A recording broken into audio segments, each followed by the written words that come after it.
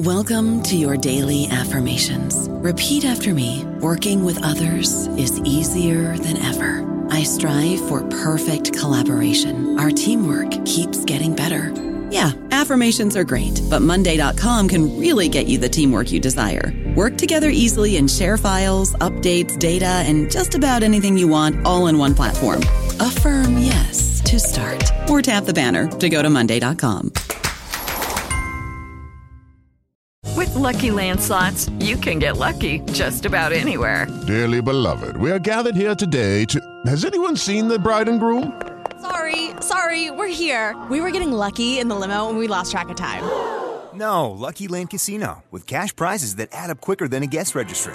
In that case, I pronounce you lucky. Play for free at LuckyLandSlots.com. Daily bonuses are waiting. No purchase necessary. Void where prohibited by law. 18+. Terms and conditions apply. See website for details. Hello, everybody. This is Marshall Poe. I'm the editor of the New Books Network, and I'd like to tell you that we have a new and improved website. It has two new features that we think you'll love. One of them is a vastly improved search engine, so that when you type in keywords, you'll get a bunch of episodes really quick. The other is the ability to create a listener account. And in that listener account, you can save episodes for later listening. So you can create a kind of listening list. We think these features are neat and we think you'll enjoy them. Please visit the site today. Welcome to the New Books Network. Hello and welcome back to the New Books in Indian Religions podcast here on the New Books Network. I'm your host, Dr. Raj Balkaran, and today I have with us a very distinguished guest, Dr. Paula Richmond. She is William H. Danforth Professor of South Asian Religions, Emerita at Oberlin College. She has edited 3 volumes and published more than 30 articles on the diversity of the Indian Ramayana tradition. We'll be speaking today about a book, brand new OUP book, hot off the presses, that she's co-edited, called Performing the Ramayana Tradition, Enactments, Interpretations, and Arguments. Paula, a hearty welcome to the podcast. Thank you for having me with you.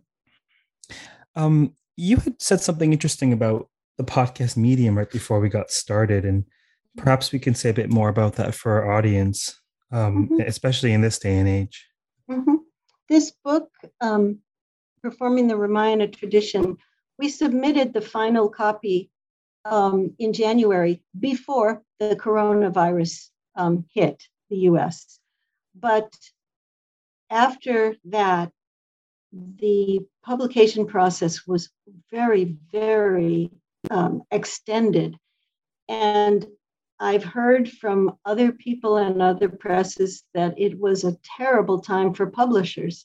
And there was a backup, there's deadlines that were missed, and also financially, academic presses are having a hard time.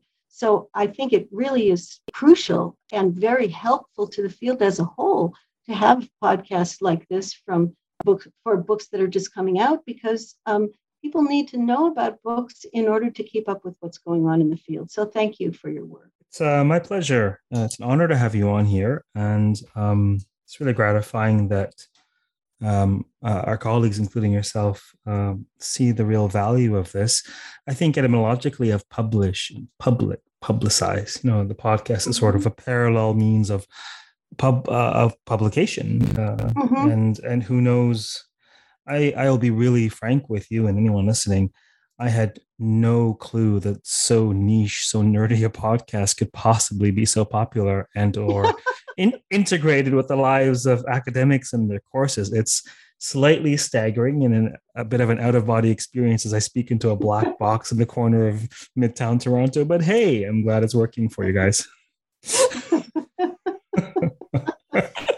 Now I've said too much. More about your book. Actually, before your book, your co-edited book, tell us about this love affair with the Ramayana. Like, clearly, I mean, you're passionate about it. You're prolific on the topic. How did this start out for you? What really caught your interest? Well, I think part of it was the time that I began teaching. Like the first decade I began teaching, it was a time when people were rethinking the whole notion of a canonical text and pushing boundaries in fields like literature And one of the things that I found fascinating was that the more I looked into the Ramayana tradition, the more I saw how many voices were involved in different parts of India, different languages and different literary traditions, and how, in a sense, that tradition was so all-encompassing that it was, in a way, a kind of a model for how a narrative tradition could be one that could mean different things to different people at different times in different communities. Yeah, it's a captivating text. Just at the right time, I happened to do I think it was a senior undergrad course on the Valmiki Ramayana in my senior year, and then it just gripped me. I was just fascinated by this Rama being celebrated for, abandoning his kingdom in a time of need and causing so much suffering. There was something that I need to figure out. So the Ramayana actually ended up seducing me into a master's at the University of Toronto. This was probably, I finished in 2010, I believe.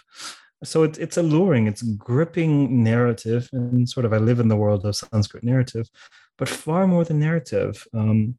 Your book obviously shows this, and we'll dive into the specifics, but far more than narrative, the Ramayana really seeps into every aspect of Indic culture, doesn't it?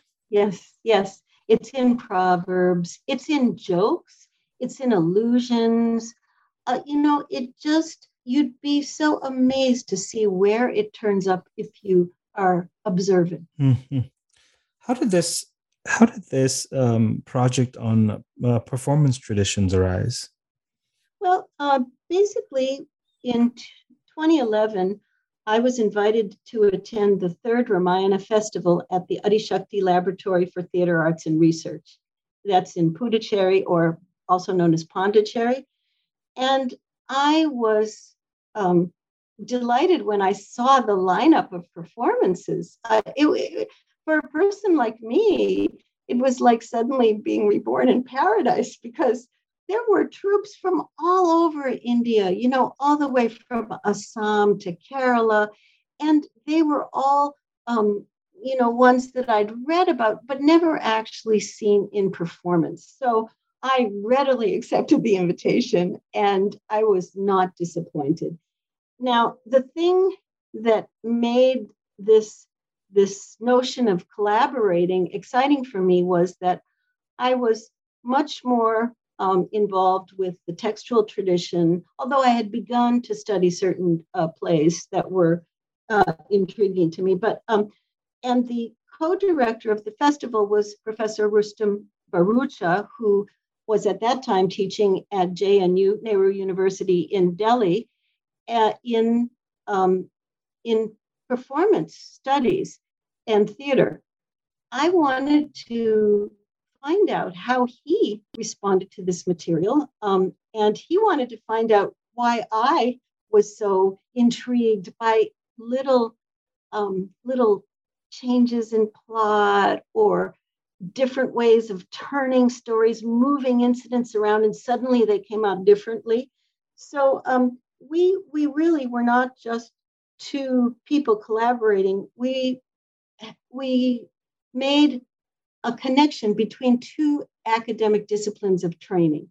And that was fairly exciting. And our idea was to, and this came after the three Ramayana festivals. This was the final festival. We sat down and we thought about which people in various different regional traditions we'd like to have write essays for a volume, which provided voices from within the performing traditions about how they viewed the epic and the things that were interesting to them, which meant that we were basically delving into multiple case studies of different kinds of performance traditions.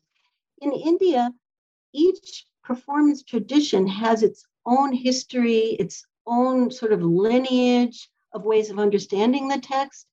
And we wanted to hear about those things and how they shaped not only what people thought about the text, but what choices they made in commissioning performances, enacting performances, and responding to performances. Fascinating. Could you say a bit more about your experience of the cross-pollination of disciplines? Yeah, I think when I first began, I was very interested in a written text and the way that it was performed, because that was my training. But over time, there were things that I noticed about, say, seeing the same performance by the same group, but 2 or 3 times, the ways things changed in different nights of the performance. I was intrigued. At this festival, there was a performance every night. And the following morning, the whole troupe would be there at the theater, and there would be a discussion with questions from the audience. What an unusual opportunity. If you just go to a performance, you don't usually have the following day to bring all your doubts and questions and why did you do it this way? And it was so rich. I could just see that this was going to be something that lots of people would be interested in. And the cross-pollination was not just performance studies and religion, but it was performance studies, religion, and performers of all types. It was rich. Rich indeed. I ended up stumbling across a professor of defense studies at the Canadian College of the Armed Forces during my master's on the Valmiki Ramayana, and we were having this friendly but lively debate on the ethics of violence, ahimsa versus justified force, and we ended up a core part of my master's thesis was this lens of just war theory in the Valmiki Ramayana. And it never would have occurred to me without the interaction. So it's always great when folks from very different disciplines, religious studies, performative studies, philology, whatever, they can come together and enrich our understanding of these works, particularly in that works such as the Ramayana are just so rich to begin with. They lend themselves to so many different kinds of interpretation. Absolutely. Do you want to say a quick word about the structure of the book, the sections that the papers are structured in? Sure, I'll be happy to do that. The very beginning, there are 6 sections. The very beginning has an essay that I wrote called Narrative Resources for Performing the Ramayana Tradition. Basically, I'm saying, these are the texts that the case studies in this edited volume draw upon. Then Rustam Barucha has written the next one, Thinking the Ramayana Tradition Through Performance. You really get a sense of where he's coming from. And then the third is a translation of a very condensed account of the Ramayana, which is taught to students of Kudyatam as a way of learning the hand gestures that they use in their dance. So you're getting the performer's experience of the text there, and it was a very interesting way to start out. There are basically 3 beginnings, 3 different ways of looking at the text. Then the next section is Politics of Caste. It has there are 3 pieces in there about Shambhuka, who is the Shudra, who's beheaded by Rama because he's breaking the rule that only the twice-borns can perform asceticism. And this is a very old part of the text. It comes from Valmiki, the last book of Valmiki.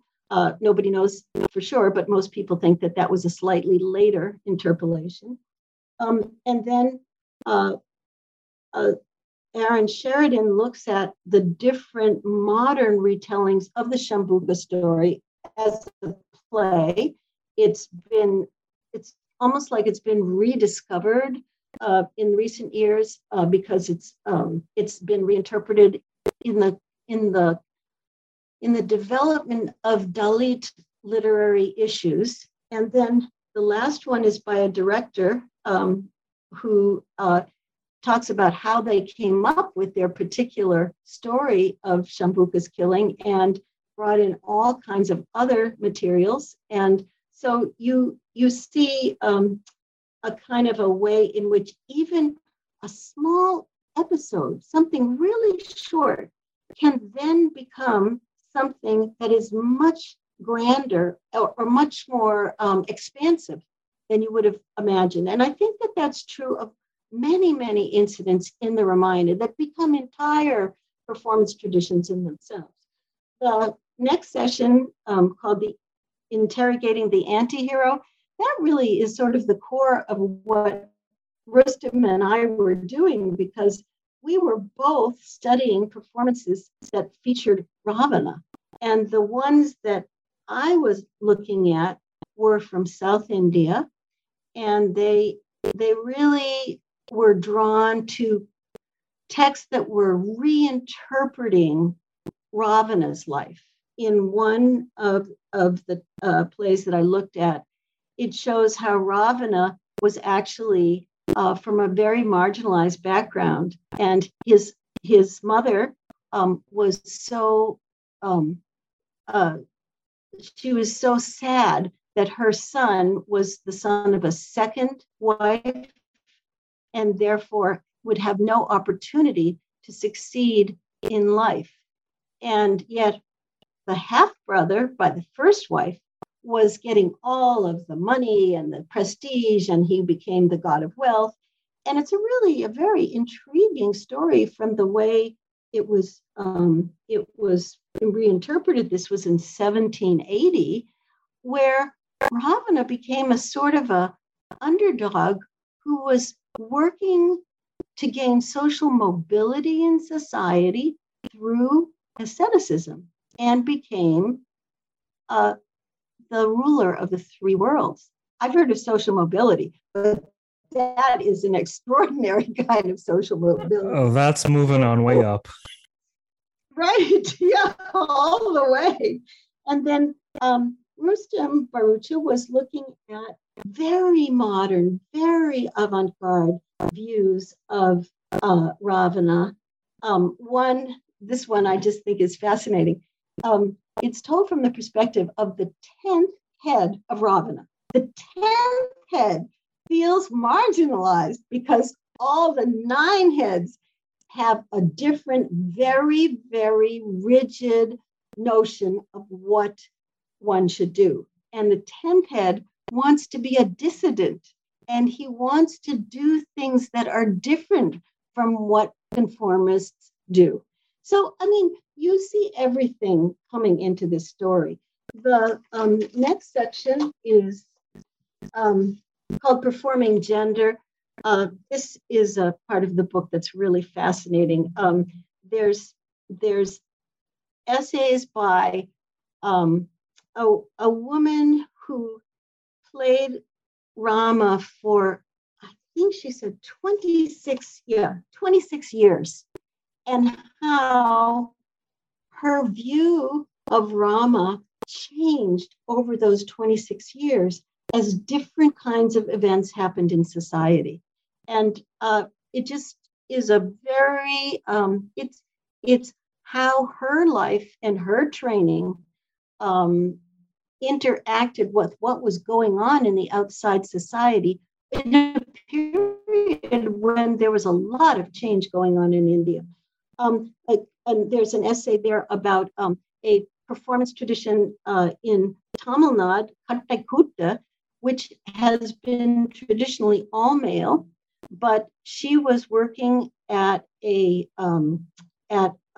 school for children in which all of the parts in a play about the Ramayana ended up going to women, and what that did in terms of the way people perceive the performance. And then a third one about the amazing dancer Usha Nangiar. This was written by M.V. Narayanan, who's an expert on Kudiyattam and Nangiar, the woman's solo performance tradition, about how she went back into the performance texts and acting manuals and discovered that long, long ago, the Kutiyattam tradition had women performing in the plays, and also the women would perform small solos that told the lives of the women that were acting in the, not the women, the characters that were in that play. So, for example,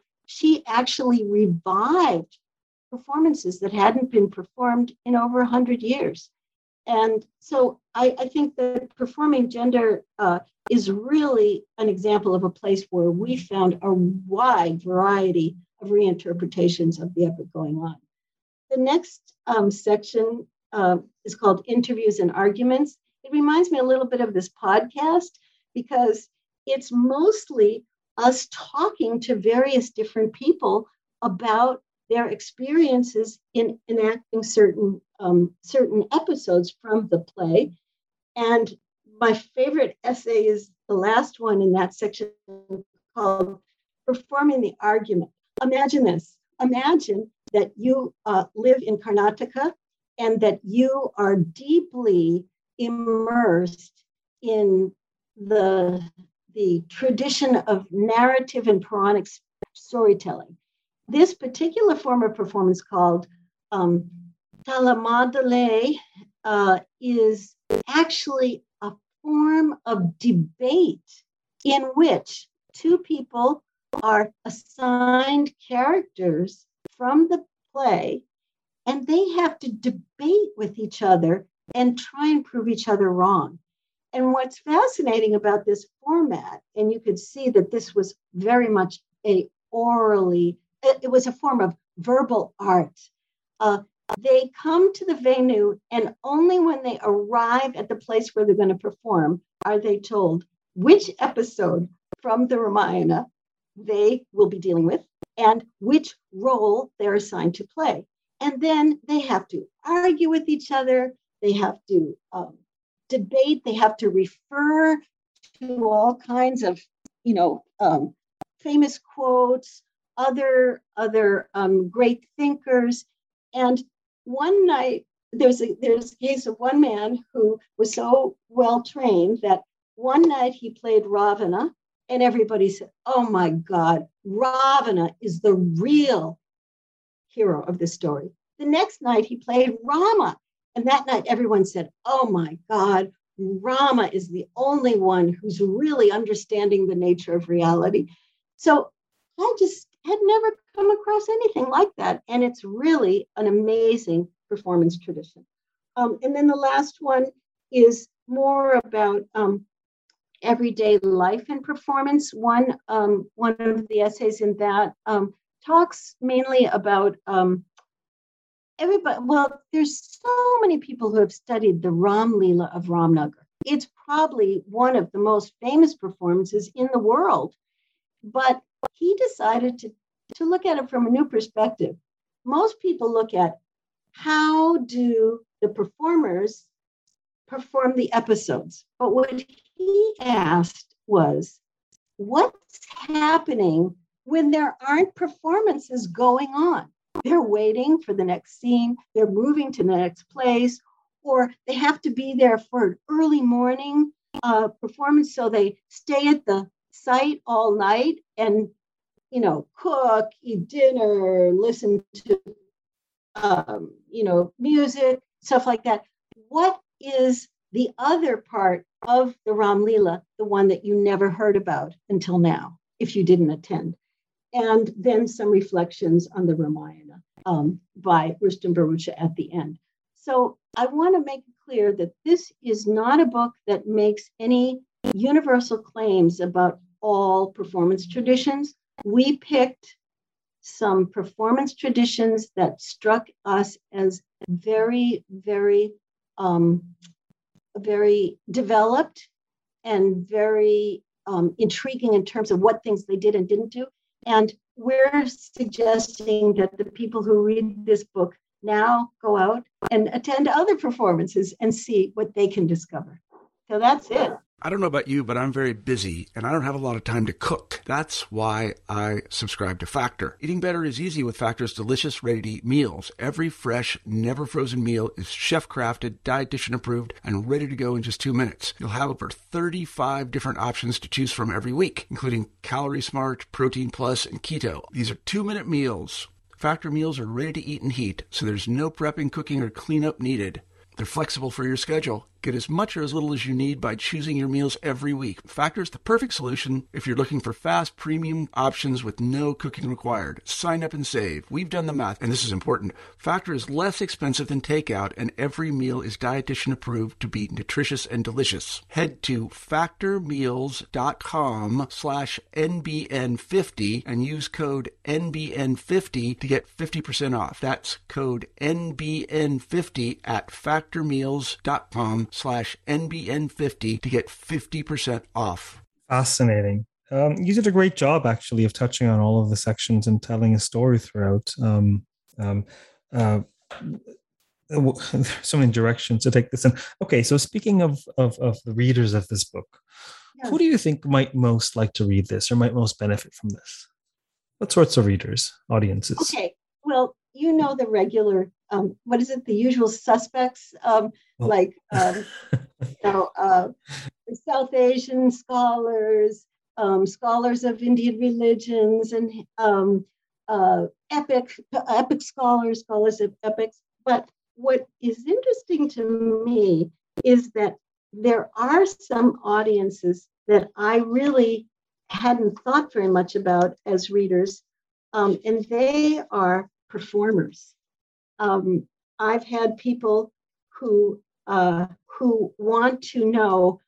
Well, let me give some examples. I've had a dancer who called me up and said, "I want to know how I can do a Ramayana performance that takes into account more than just the usual interpretations of the story."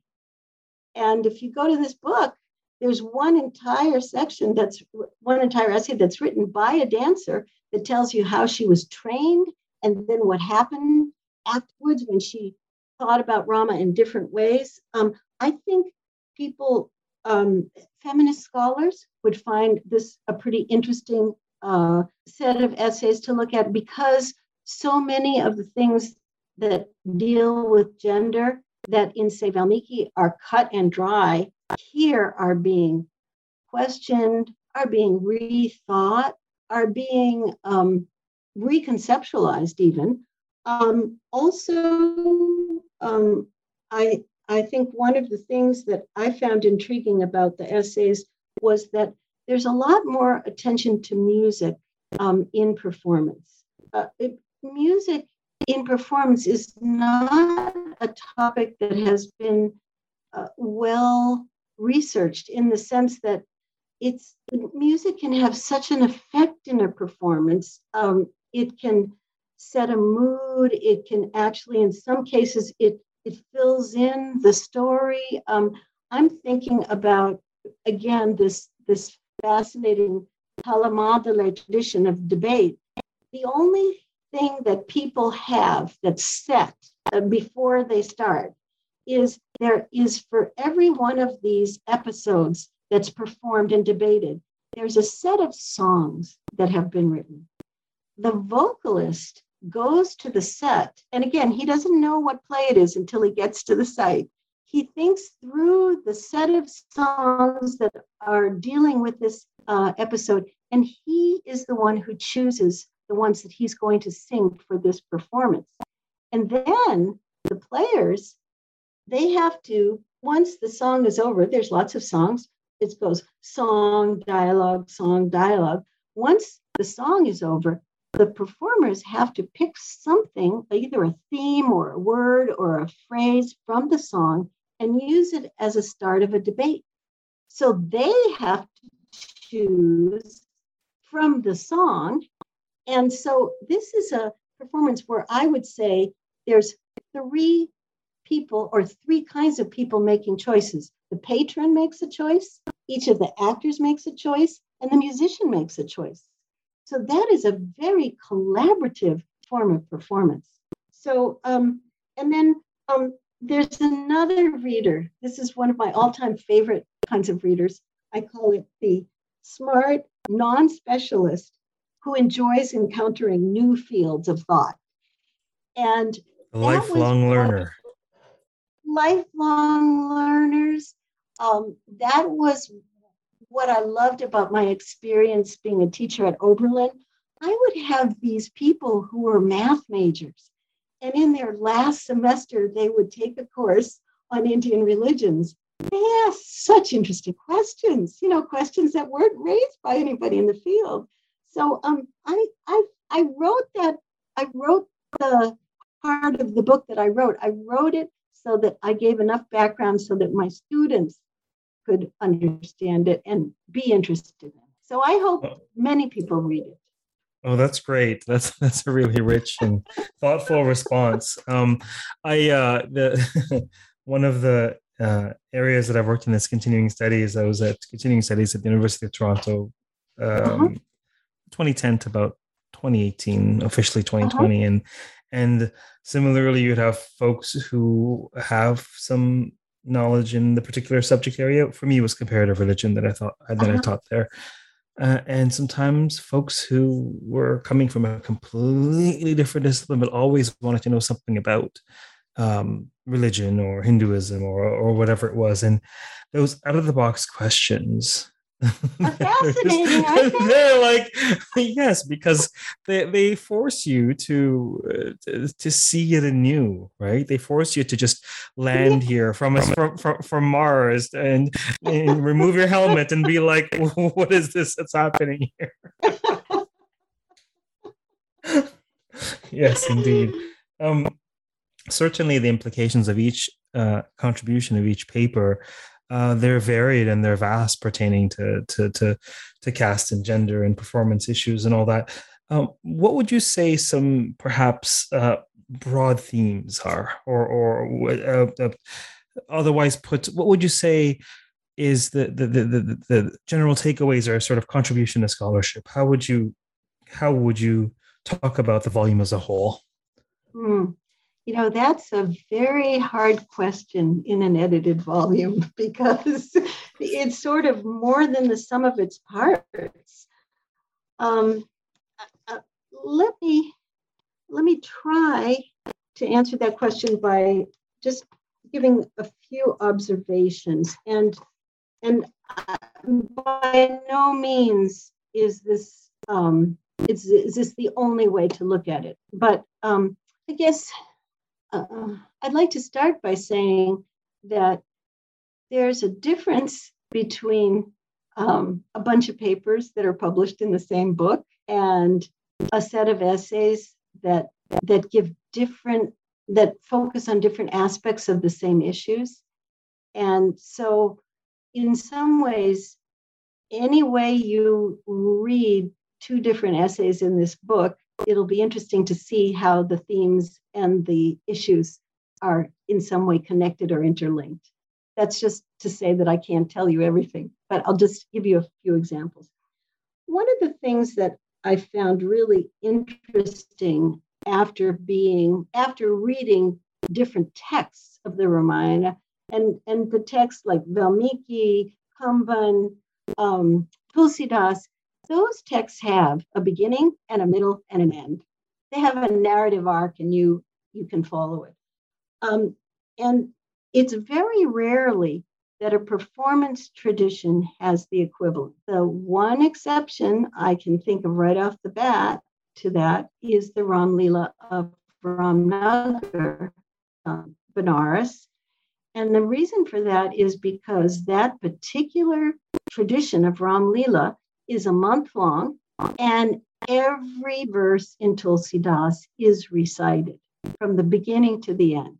Now, it's important to keep in mind, because otherwise that would sound absolutely overwhelming, is that people come to certain nights and not others. In the very beginning of the text, when there's a lot of stuff that's not particularly dramatic, the audiences are very small. But on certain nights, thousands of people are attending.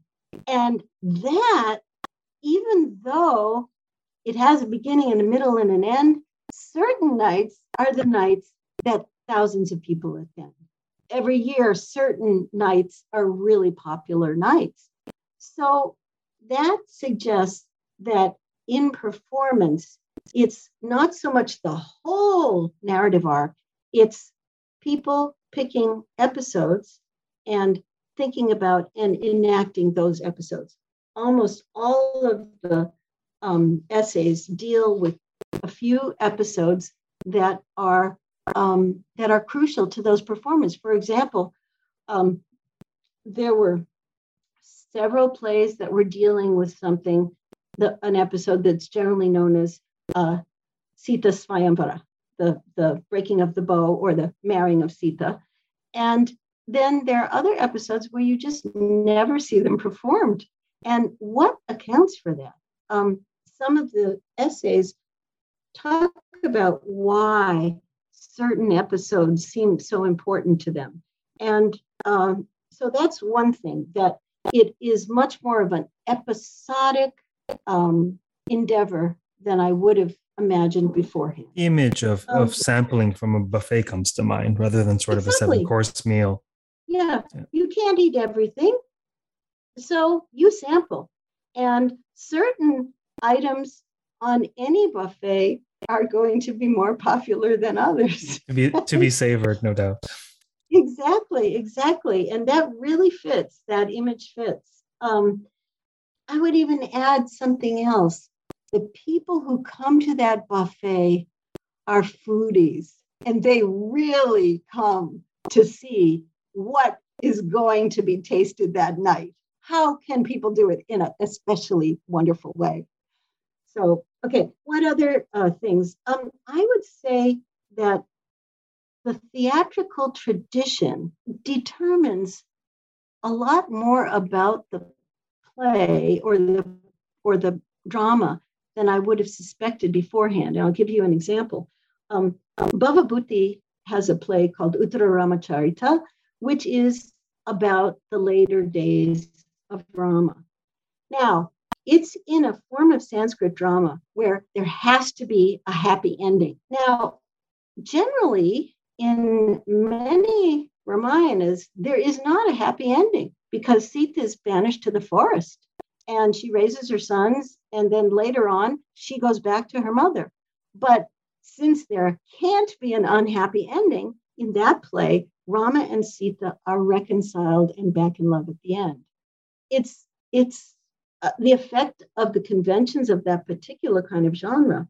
Another example is in the Uday Shankar India Culture Center performances. It is not the case that most of the performers are men or all of the performers are men. In other kinds of performances in India, it's only been men who were in troops, traveling troops that moved around and performed. And those troops had men who were specialists in performing the roles of women. But this more modern dance style of Uday Shankar, they taught two different kinds of movements to all of the students. First, they taught the male movements, which were based on Kathakali, and then to all of the students, they taught Manipuri styles, Bharatanatyam and Kathak, which were female movements. Now, if you played the role of Rama, it didn't matter if you were not a man. It only mattered if you knew the masculine movements that were the basis of that tradition. So again, I think I learned a lot more about how a particular tradition of theater can shape what you see of the Ramayana. And then I just like to say one other thing that I noticed, which is there's an awful lot of emphasis in the transmission of a theatrical tradition on the guru who passes down the particular way that those performers perform. It's not some independent genius who comes out of nowhere and says, I have a totally new way to perform the Ramayana. That's more parampara. Yes, exactly. The parampara. And some of those people are like, if you sit around with a bunch of performers and you ask them, what effect did Amanur Madhava Chakyar have on your performance? You could be there for 2 hours. They would recall for you conversations that they had with him and how they do their performance today, even though it's been years since that person was alive. So fascinating. Thank you for indulging my question, because on the one hand, of course, this is a book about the Ramayana, performing the Ramayana. On the other hand, it's a book that shows the utter diversity of that, and there is both a centrifugal and centripetal thrust to the book, because what you're trying to show is the utter diversity of performances of whatever this thing called the Ramayana is. But I'm very glad that you indulged the question, because you're able to broad strokes paint for the listeners some of the themes, some of what can be learned or discerned or noted, and of course the various readers will note other things and pay attention to other things. But that's quite useful to have those broad strokes comments. And one of the things I find myself saying more and more, whether I'm teaching at the OCHS or at the online school, is that there'll be questions about mantras, and everything that I answer, I'll say, this is provisional. This is everything. This is the case, but yes, this is a daytime mantra. But at Krishna Paksha, in this lineage, you chant it at night for some other aim. But and so one of the ideas I keep returning to is what I'm about to say is generative, not exhaustive. And that gets them out of the mindset of, okay, I have the rule now. No. I'm pointing to a pattern, right? It's moving in the opposite direction that critical thinking likes to work, which is, what is it? Slice that idea. Where is it? But tell its limits. Exactly. Own it. Exactly. Fantastic. This has obviously been a work that's been long in gestation. You must be ecstatic to have it out in the world. Are you currently working on the Ramayana, or what are next steps for you? Well, I'm getting kind of old now, so I'm not planning another 10-year project, but I do have a project that I'm pretty excited about that I just finished writing. I've become intrigued by visual representations of episodes in the Ramayana, and I spent a lot of time studying and analyzing a set of Mithila paintings of Sita. Now, before one says, well, why that? Mithila is the place where traditionally Sita was found in a furrow on the ground and raised. So how do men and women painters, actually women and men painters, because more women paint this, how do they portray Sita? And this is a painting tradition that began in the late 60s and continues today. And one of the things that's very interesting is that the early painters and the painters in the last decade are portraying her in very different ways. And that is so interesting. And now I'd like to look at some other painting traditions. That's fascinating. I might be slightly biased because the Ramayana has called me as well, but that is absolutely fascinating for a number of reasons. Was there anything about the volume that you hoped we touch on before we close? Let's see. Boy, I should have been prepared for this kind of question. Oh, no. I think that actually I don't see this volume as actually complete in the sense that when I go back to India, if I hear about a performance, I'm going to be sure I get to it. So I still think there's a lot more to see and to think about. Well, the best books, as I like to say, are beginnings, not endings, fields of study. So, yes, I agree. Yeah. Thank you so much for appearing on the podcast today. Thank you for inviting me. And it's been a pleasure to interact with you. Pleasure was mine. For those of you who've been listening, we have been speaking with Dr. Paula Richman, co-editor of Performing the Ramayana Tradition, a brand new OUP Press OUP book. Until next time, stay safe, stay sane, keep listening, keep reading, and go attend a performance of the Ramayana. Take care.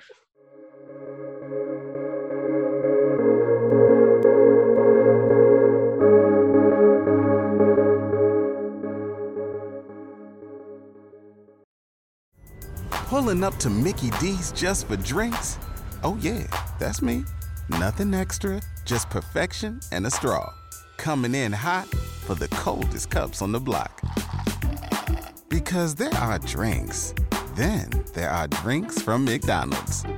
Mix things up with any size lemonade or sweet tea for $1.49. Perfect with our classic fries. Price and participation may vary. Cannot be combined with any other offer. Ba-da-ba-ba-ba.